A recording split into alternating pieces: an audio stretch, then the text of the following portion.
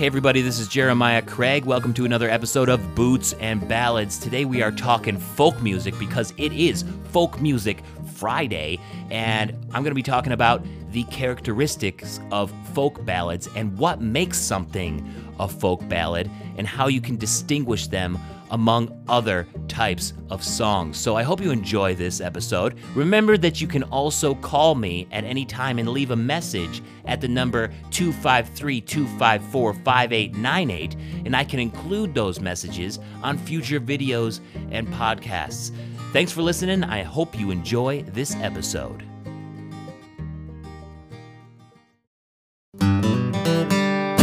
Hey everybody, my name is Jeremiah Craig, and I am a singer-songwriter and balladeer based in Boston, Massachusetts. I love writing and performing folk ballads, and today I wanted to go through some characteristics of traditional folk ballads. Let's start with number one. Let's jump right into it. First and foremost, a ballad has to tell a story.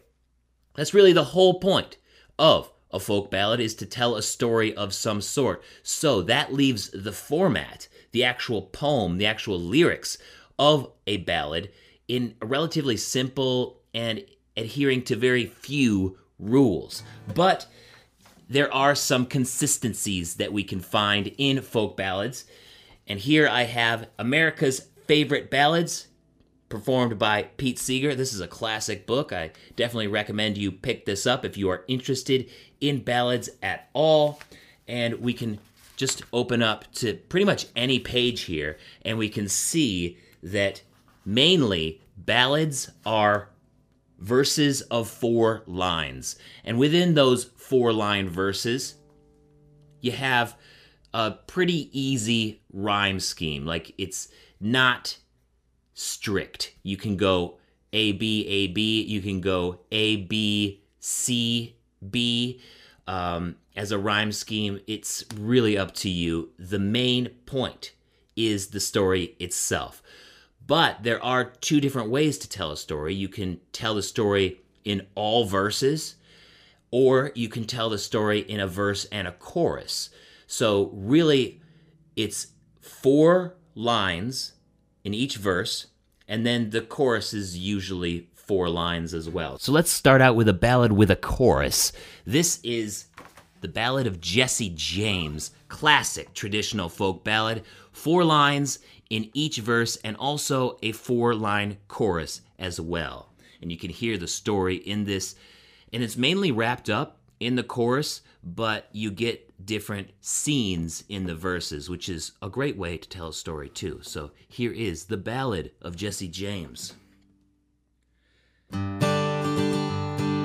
Jesse was a lad who killed a many a man. He robbed the Glendale train. Yes, he stole from the rich and he gave to the poor. He'd a hand and a heart and a brain. Now here's the chorus. Yes, Jesse had a wife to mourn for his life, 3 children and they were brave.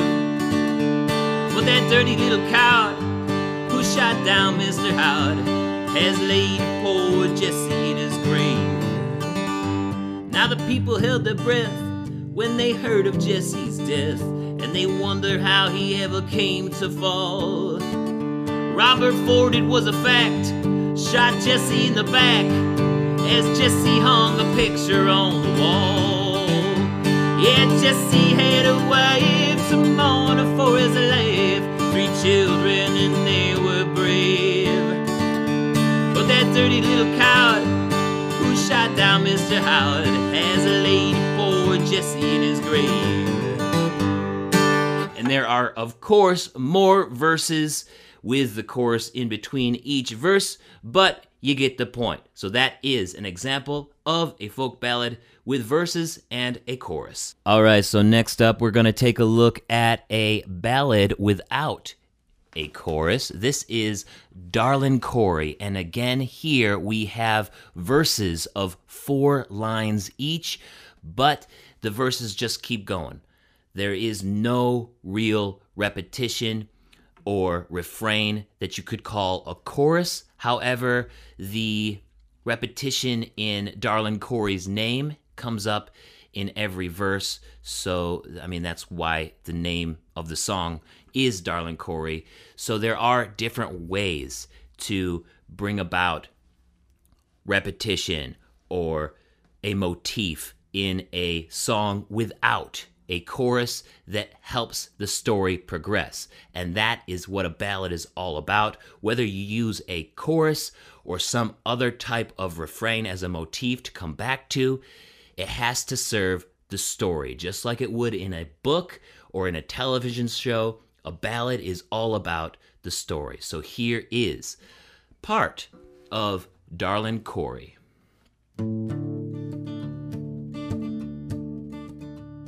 Wake up, wake up, wake up, Darlin' Corey. What makes you sleep so sound? Oh, those revenue officers are coming. They're gonna tear your still house down. Wake up, wake up, wake up, wake up, Darlin' Corey. Quit hanging around my bed. Bad liquor has ruined my body, and pretty women have gone to my head. Oh yes, oh yes, oh yes, Darlin' Corey. I'll do the best that I can, but I'll never give all of my pleasures to a no-good gambling man.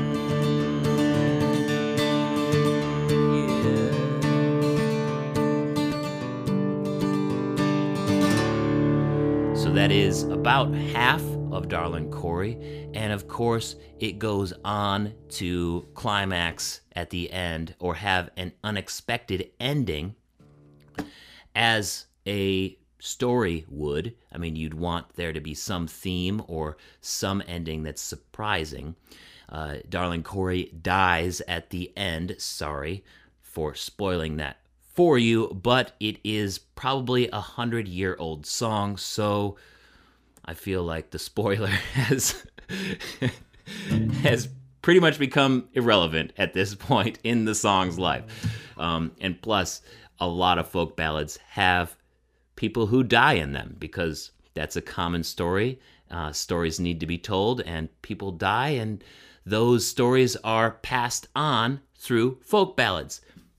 Really, that's the whole point of folk ballads in the traditional sense, is to carry on stories and pass them along from generation to generation, because not everybody could read and write early on in human history. So we did that history through music, and the ballad is part of that history. That's why it's such a simple form and pretty much can allow for you to take it in any direction that you want. But for the most part, they are verses of 4 lines, and you can do them with choruses or without. It's very free, and that's why I like ballads so much, because you have a lot of room to work in them to tell the story that you want. Let me know what you think of traditional folk ballads, and I hope you enjoyed this video. If you want me to do more videos like this about folk ballads and stuff, definitely let me know about that down in the comments as well. Thank you so much for watching today. If you want to hear more of my music, head on over to Spotify, Apple Music, Google Play Music, Amazon Music. Stick around here on my YouTube. I'm doing stuff all the time. Thanks for listening to this episode of Boots and Ballads. I hope you enjoyed it, and remember, you can always hear more at JeremiahCraig.com. Don't forget that you can always reach out to me at 253-254-5898. Leave a message, and I can answer those messages on future videos and podcasts. Have a great day, everybody.